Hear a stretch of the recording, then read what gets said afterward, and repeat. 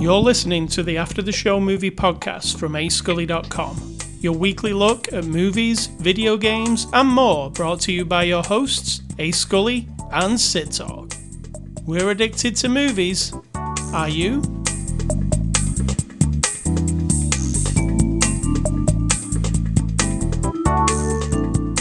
Good afternoon, Sid Talk. How are you? Good afternoon. How are you doing? Good. How are you? Very good. What's that voice you're doing? Just different than the voice you had me do when we were testing.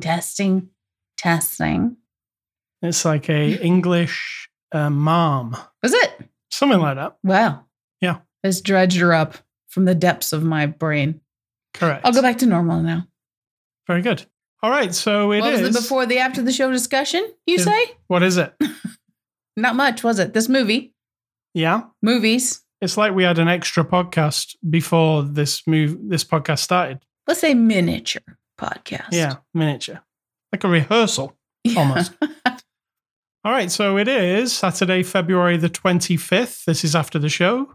On episode 776 of our movie review podcast, we're looking at the movie Babylon. It's a 2022 release. Releases on Blu-ray soon. You can catch it now on streaming and on Paramount Plus. It's rated R, and it's from Paramount, who sent us a copy for review. Sid Talk, give us the synopsis of Babylon. Well, the transition of Hollywood in the late 1920s, not 2020s, because of changing technology and social mores. Shocking. I know. I'll give you the one off the box. Are you ready? It says, a tale of outsized ambition and outrageous excess.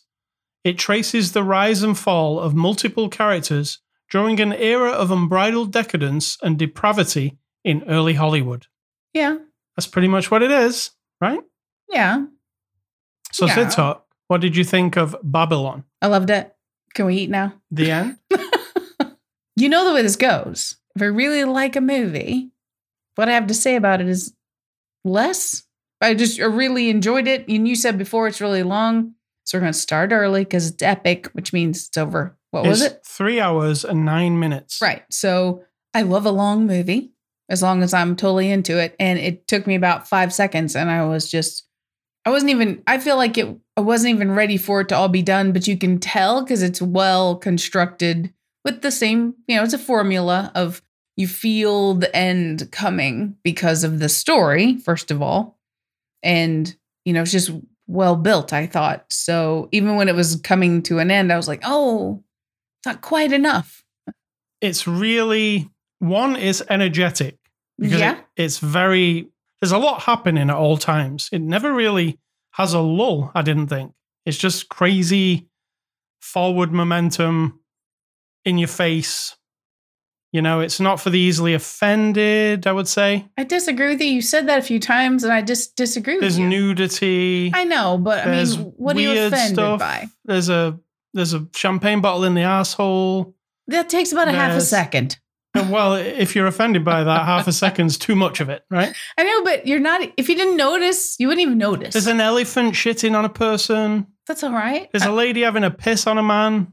When did you get so sensitive? I'm just saying, I know people who would, after the first 3 minutes, which 2 of those things I've just mentioned happen in the first 2 minutes, they would be like, true. I'm out. But is that being offended, or is that just like kind of pushing your uncomfortableness? Because it is uncomfortable. It's not like you and I see people get shit and pissed on every day, right? But you kind of go, ugh, and then I'm not saying I am offended by it. You're along for the ride. When they say depravity in the synopsis, depravity is the word, especially for the first 30 minutes or so with the big party that's going on. I guess I don't have the same definition of depravity that you and whoever wrote that have. It's like a crazy wild party. They're naked people having sex everywhere.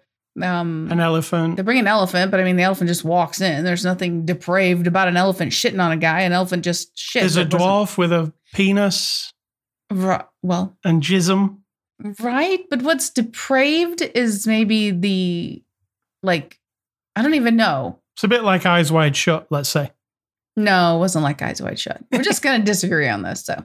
I mean, that party that they had. It wasn't, though, was it? That one was just creepy. This was like a bunch of grown people doing some crazy shit. I like the way it's constructed because we meet various characters in the intro and then they're separate from each other, but what ties them all together is the movie business, right? And they do kind of collide at points because we've got the jazz musician, we've got Margot Robbie who wants to break into Hollywood. We've got Brad Pitt's character who is already part of the Hollywood thing. Yeah, we're stepping in 1926. So movies have been around now for 15, 20-ish years, right? Right around the turn of the century. Yeah, silent movies. So now we have the stars of the silent screen and technology's moving forward, right? All the time. Obviously, we're about to hit the sound movies there in the late 20s and 30s. And so we're stepping in. We didn't see the rise of Hollywood. We're just sort of stepping in at the end of the infancy, right? So now at the 30s and 40s, Hollywood becomes like a toddler. I think now we're in sort of like middle age of Hollywood. The golden age? No, disagree. Or is it just the middle? When's the golden age? Many years from now. Oh, I get you. Golden age is when you're getting old, right? Yeah, so this movie takes you over these periods of different years, and it goes into the talkies part of cinema, which I've never really thought about, like how people transition from one thing to another, because technology is always changing, right? Even back then. And now it is too, isn't it? You've never, ever thought of this? Never really thought about it in the way that it's portrayed here, where the change into the talkies thing for the Brad Pitt character is like, it's a big thing for him, like similar to in Boogie Nights, Burt Reynolds' character, when it goes from the silver screen porn to VHS, he kind of sees it as like the art form's not as good anymore. It's not people making pictures anymore. It's just anybody can do it, so it sucks. And there's a thing here, isn't there, with Brad Pitt's character? Well, he brings up the idea, the overriding idea, and what you're talking about too is there's a sort of snobbery that happens in any world, but in art, film, music, video games, sports, right? Anything at all, you're going to find the people who think they're elite. So in this movie, we're addressing the elite idea of theater versus sort of like the low brow of the movie industry. So one of his wives turns out to be like a theater actress, right? She's in plays. She looks down on movies because it's like a low art. And you can tell, and it's done very well, I think, that he doesn't see it that way. He believes in what they're doing, the Brad Pitt character. And he's sort of like what's the guy's name? Grant, that kind of guy. He's that famous. Grant? From Hugh Grant? No. Well, yes. But of that era, that from that time frame. Like Mr. Suave, who was super famous and everything, but he actually sees it as like important. And it's equally important to all the other stuff, theater, everything. And so that's one of the big ideas of this, is that it's sort of class idea of what movies could be or what they should be. Even when our actress lady goes to a party with a bunch of super snobby people, it's addressed again, the hypocrisy of people being snotty about their humor and their food and everything versus like, just let you be snotty stuff and let me have normal stuff. Why are you looking down on me? Right. Get a lot of that, I think. Surprisingly funny, this film. It's not a comedy, I wouldn't say, but there's lots of comedy in it. I think it has everything. Yeah, it does. And it has like a scene where somebody vomits on somebody. And we've seen that before in movies. I didn't say we hadn't. Oh, I'm saying that sounds horrific, but there's something very funny about it because of how she's walking out. She's going to be sick. She comes back in to be sick in front of the people. Yeah, she's just made kind of a scene with all the snobby people, telling them they're a bunch of snobby bastards. shoves a bunch of stuff in her mouth, and then she goes out. She's like going to throw up, but she knows she needs to go throw up inside. Yeah, in front of them. In front of everyone. And it's very, it's funny. There's plenty of funny scenes in it, but then there's like really tragic stuff. It's sad. Did you find any? Yes, George. So sad. Yeah. The kid from Witness. I was just thinking there are no children in this movie. Did we? It don't feel like there was any children. Like children were missing. That's probably a good thing. Like nobody had any children. Is that a thing? I don't know. I mean, logistically speaking, was it or the story? I don't think it was necessary. No, all these people were too enwrapped in their own bullshit, basically, weren't they? Well, Manuel ends up with a child. Yeah, he does. Yeah, you're right. And it does span, is it like 30, 40 years that it spans? Only that tail end. I think the bulk of the movie's from 26 to like 36, so 10 years maybe. And it, like I say, it moves fairly fast because it keeps putting the date up on the screen. And I was like, wow, are we done with that year already? Because we're moving on. And it moves on. And interesting stuff. A lot of the characters in this are based on real life people from that era. Nobody's got the same name, so you're not going to like pick them out. But if you go and read, I was reading Damien Chazelle's interview, and he name drops all the people that he based everybody on. I really enjoyed it. It's Damien Chazelle's movies. I've liked every single one of them. This one, I really like. We don't get, 3 hour, 9 minute epic things like this much, right? True. These days. It doesn't feel like we do. And this, some could say it feels really like self-indulgent or... Absolutely. And it does in parts, but then I said to you when it had ended, this movie does like, and Damien Chazelle, I went and read, and he said that he wanted it to be a hate letter to Hollywood, but a love letter to the movies. Mm-hmm. And you can totally see that when you watch it. You can, but when you actually say it again like that, that also sounds pretentious, but right. I understand what he's saying. But I mean, he brings up some really interesting things. And one thing that I found really interesting, and it is real, is the blackface part of this movie. Oh, was that real? Yeah, that was a real thing that he'd read in a book about old Hollywood. Oh, dear. And you can explain what that is, because it is interesting. One story thread that runs throughout is that even from the debauchery party that you like to think is just so crazy, over the top. I'm not saying I've been to those parties. I'm just saying, lighten up. There's a musician, a jazz musician or, trumpet player in the band. And he's African-American. And he's obviously been hired to be in this band at these swanky parties. They're kind of aware. It goes all night. They're kind of used to it. And then he's like, the elephant, you can't bring an elephant in here, right? So they're used to it. So he's kind of in the world, but he just comes to play his music and he goes home, right? Right. Then somehow somebody says, hey, why don't you come play in this movie? And then someone says, hey, let's make the movies more about featuring you. And then he becomes... Who would it be? Like Dizzy Gillespie? Exactly like that. Jazz. Right. From the 20s and 30s. Yeah.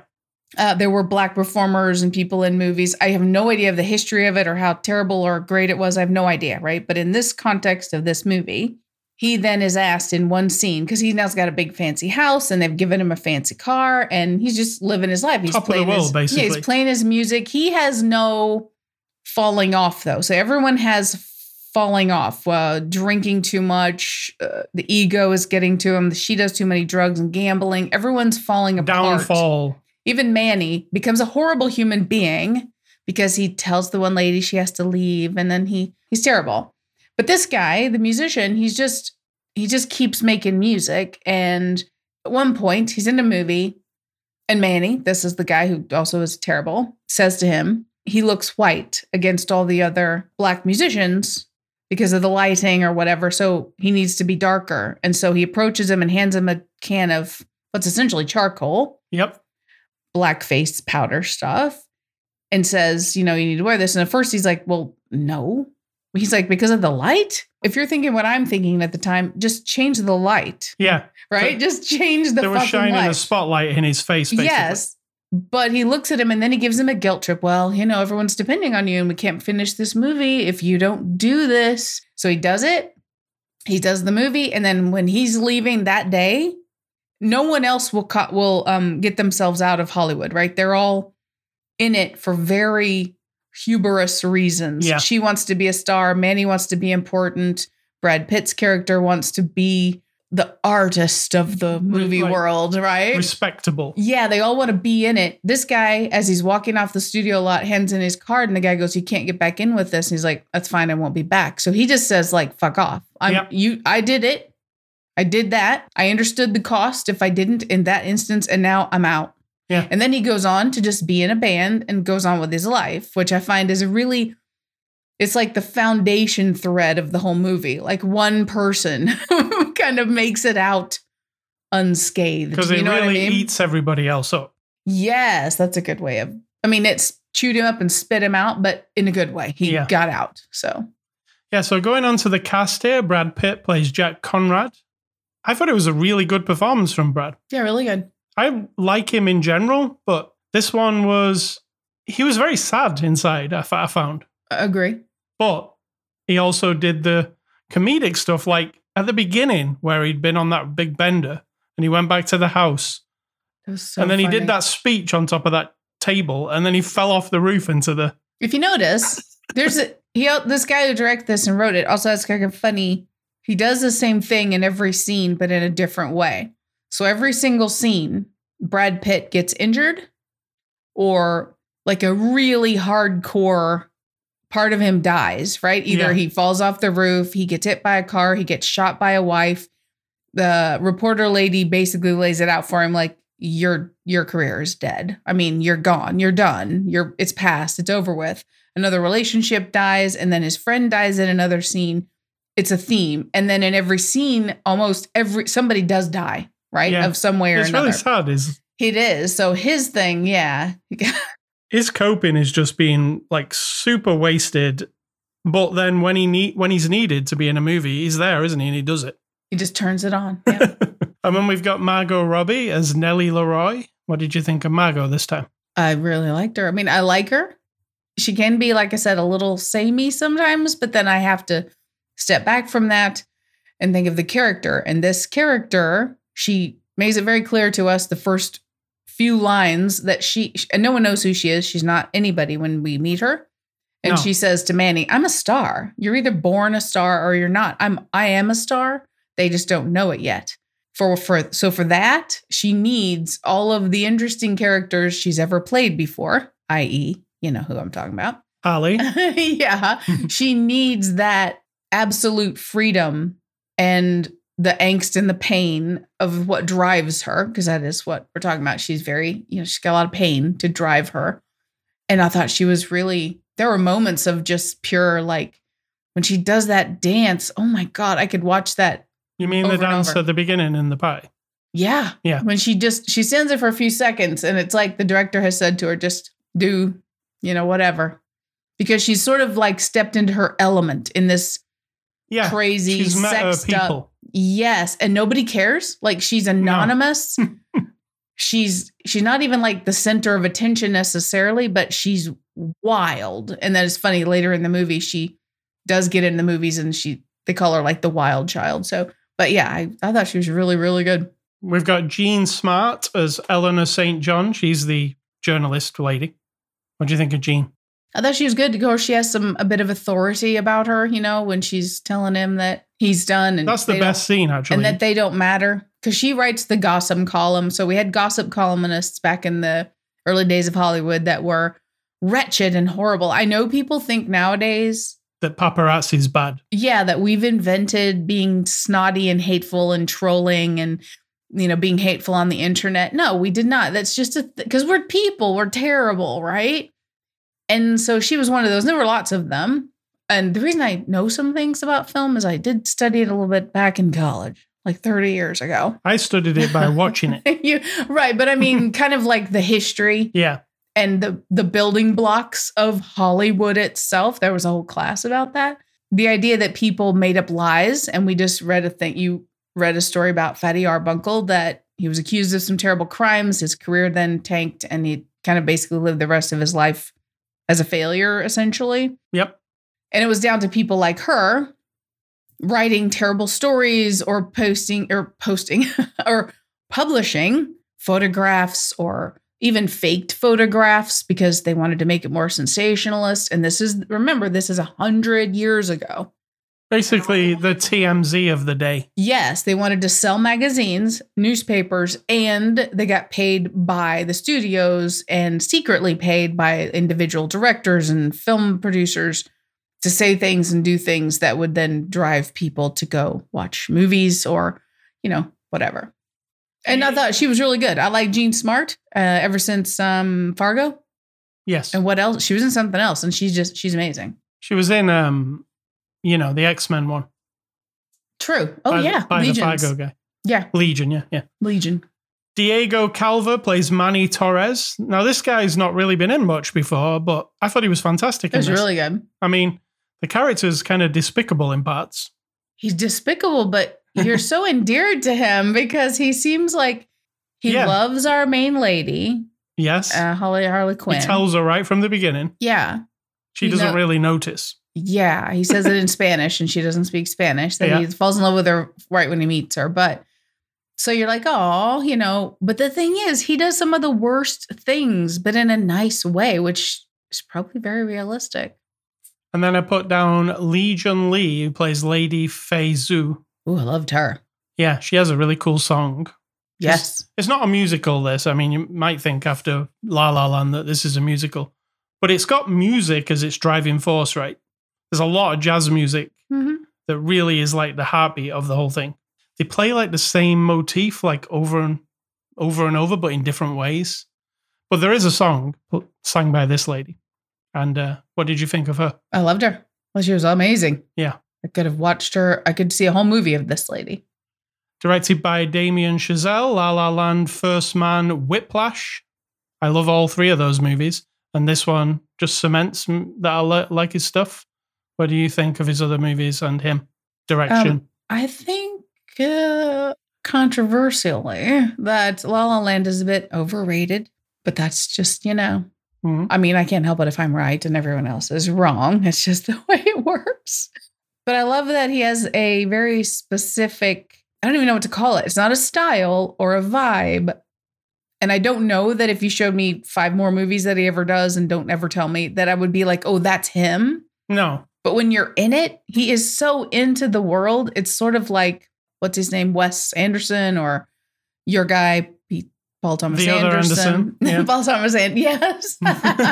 Another Anderson. Or even, more fervently, like personality-filled Quentin Tarantino movies, right? They're very specific worlds and like you're marinating in it, I feel like the details are insane and you take them for granted. You take for granted when you're in Brad Pitt's house, like in his mansions. I don't know. We're in different houses throughout.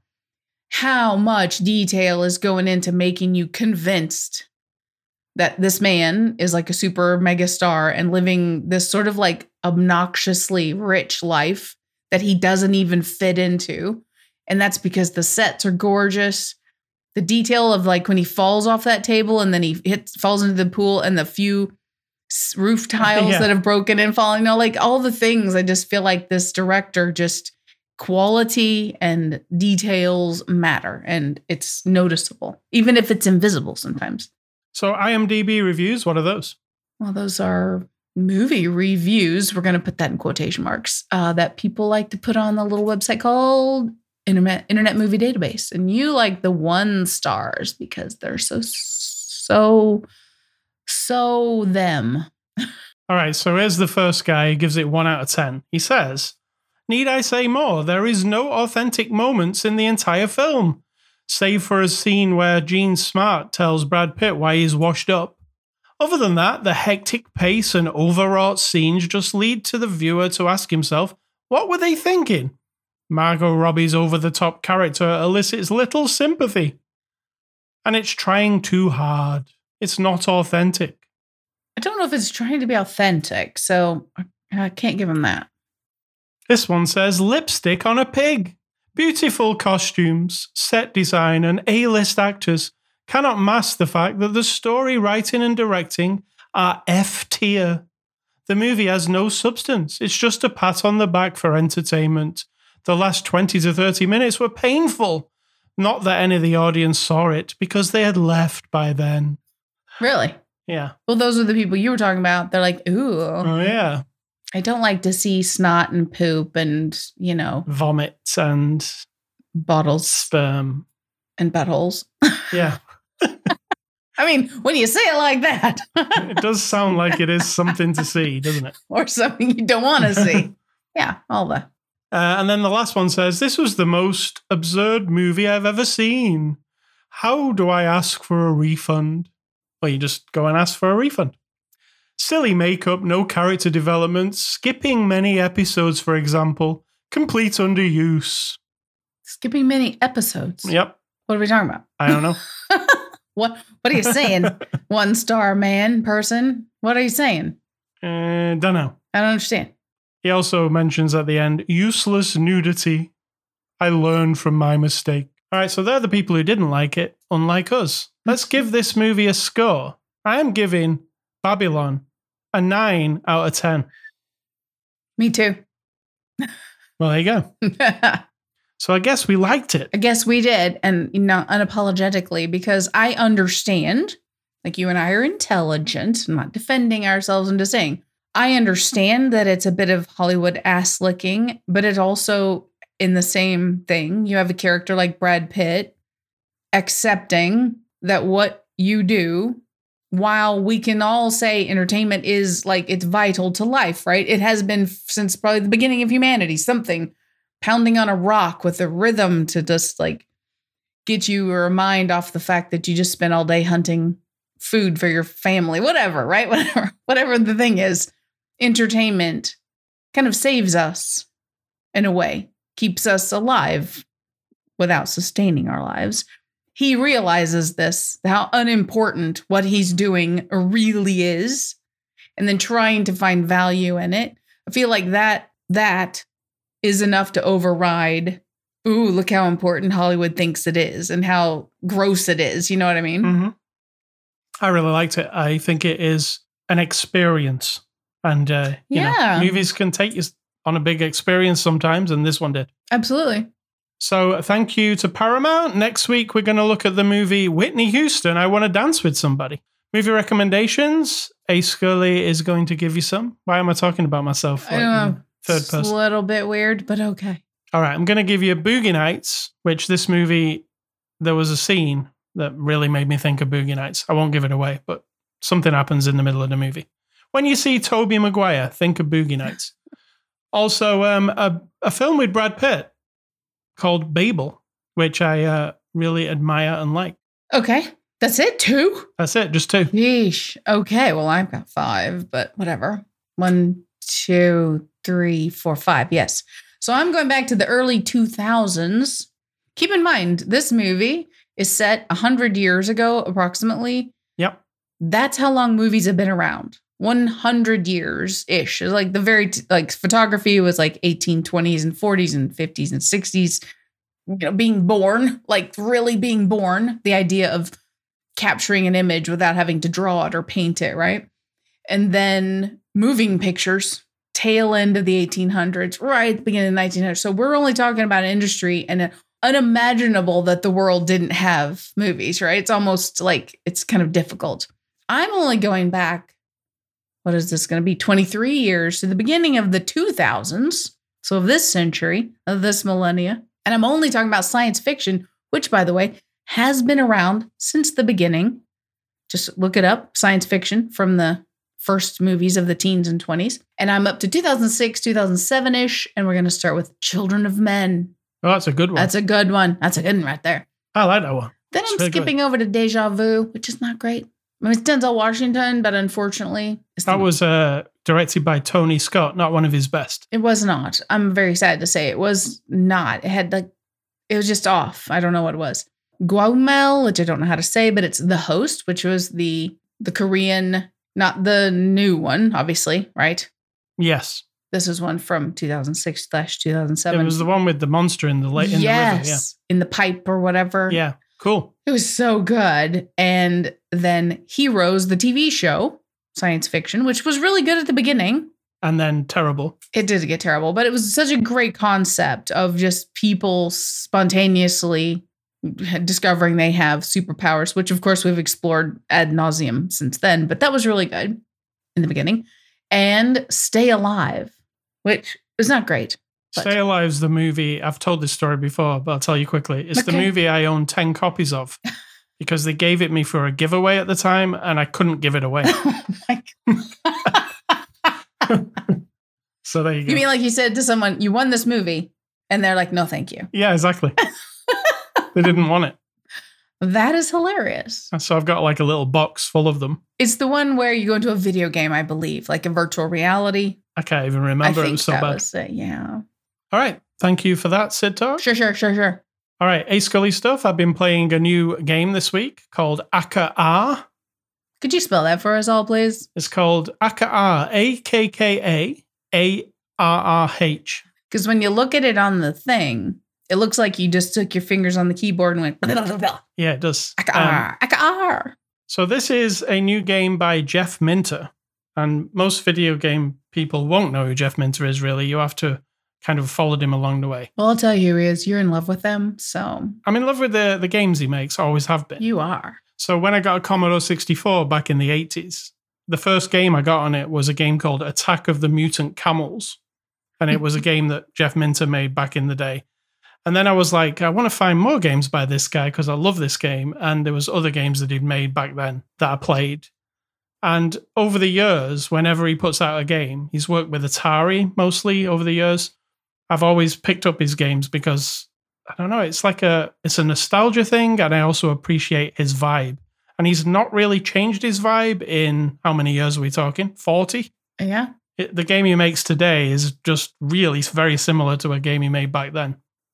He's most famous for making Tempest 2000, which was a remake of Atari's Tempest game from the arcades. And he made it on the Atari Jaguar, and he made it really fancy music, fancy flashing lights.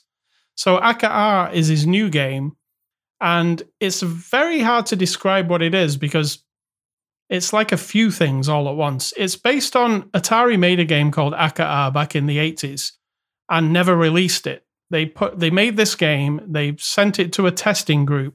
The testing group said they didn't understand it and it was too difficult, so Atari just shelved it. Atari this year, it's their 50th anniversary, and they made a compilation of all their old games, and they put the long-lost Akka-R original game on that compilation, and people took to it. So Atari asked Jeff Minter, does he want to make a modernized version of it? And he has.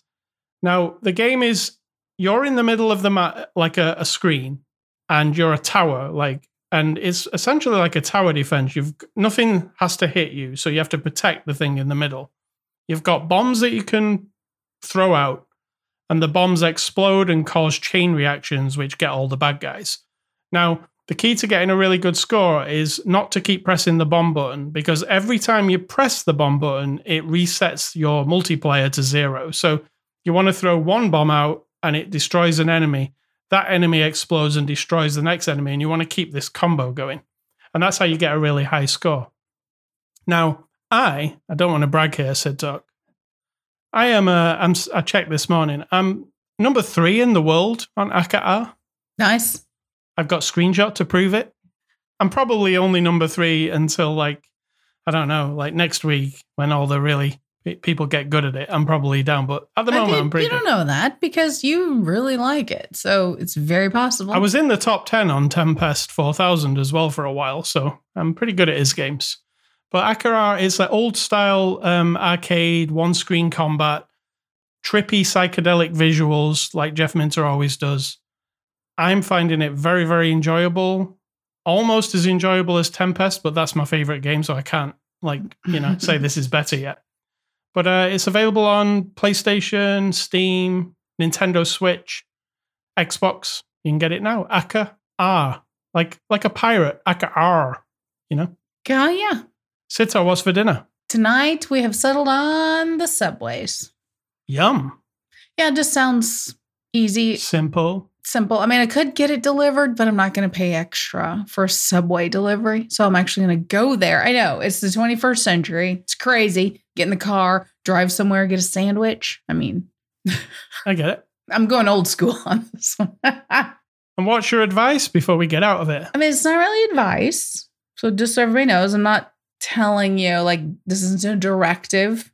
It's very straightforward and very simple, but complex.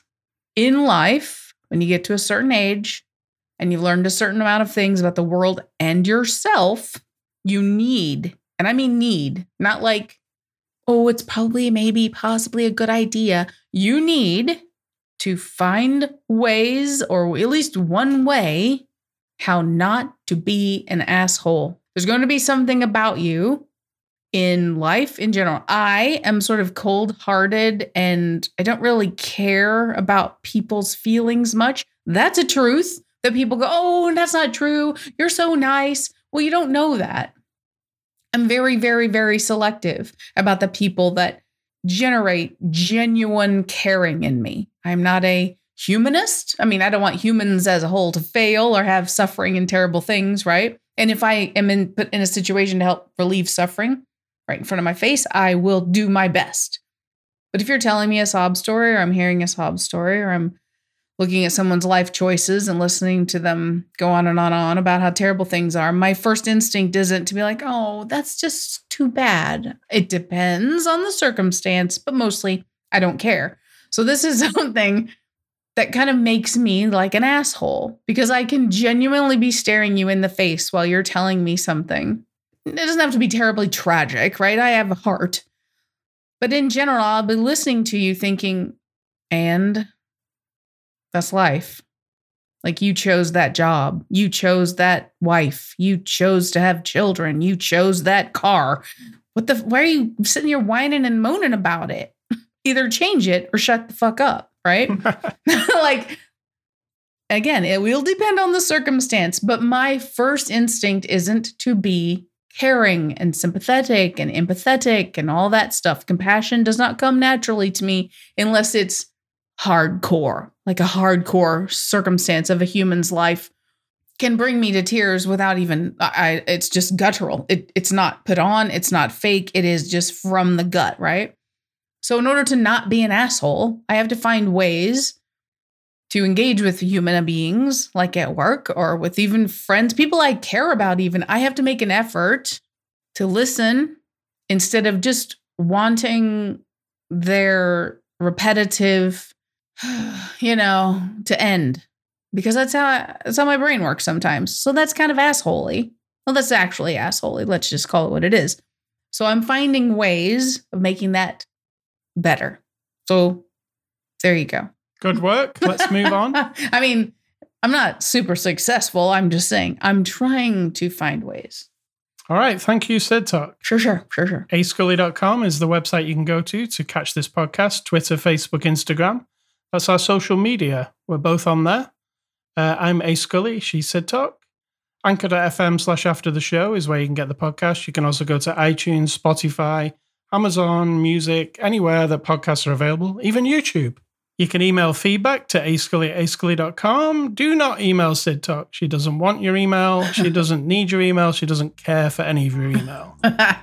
And stay classy, Mr. Damien Chazelle. I can't wait to see what's next. And I'm going to say, think for yourself, or someone is doing it for you.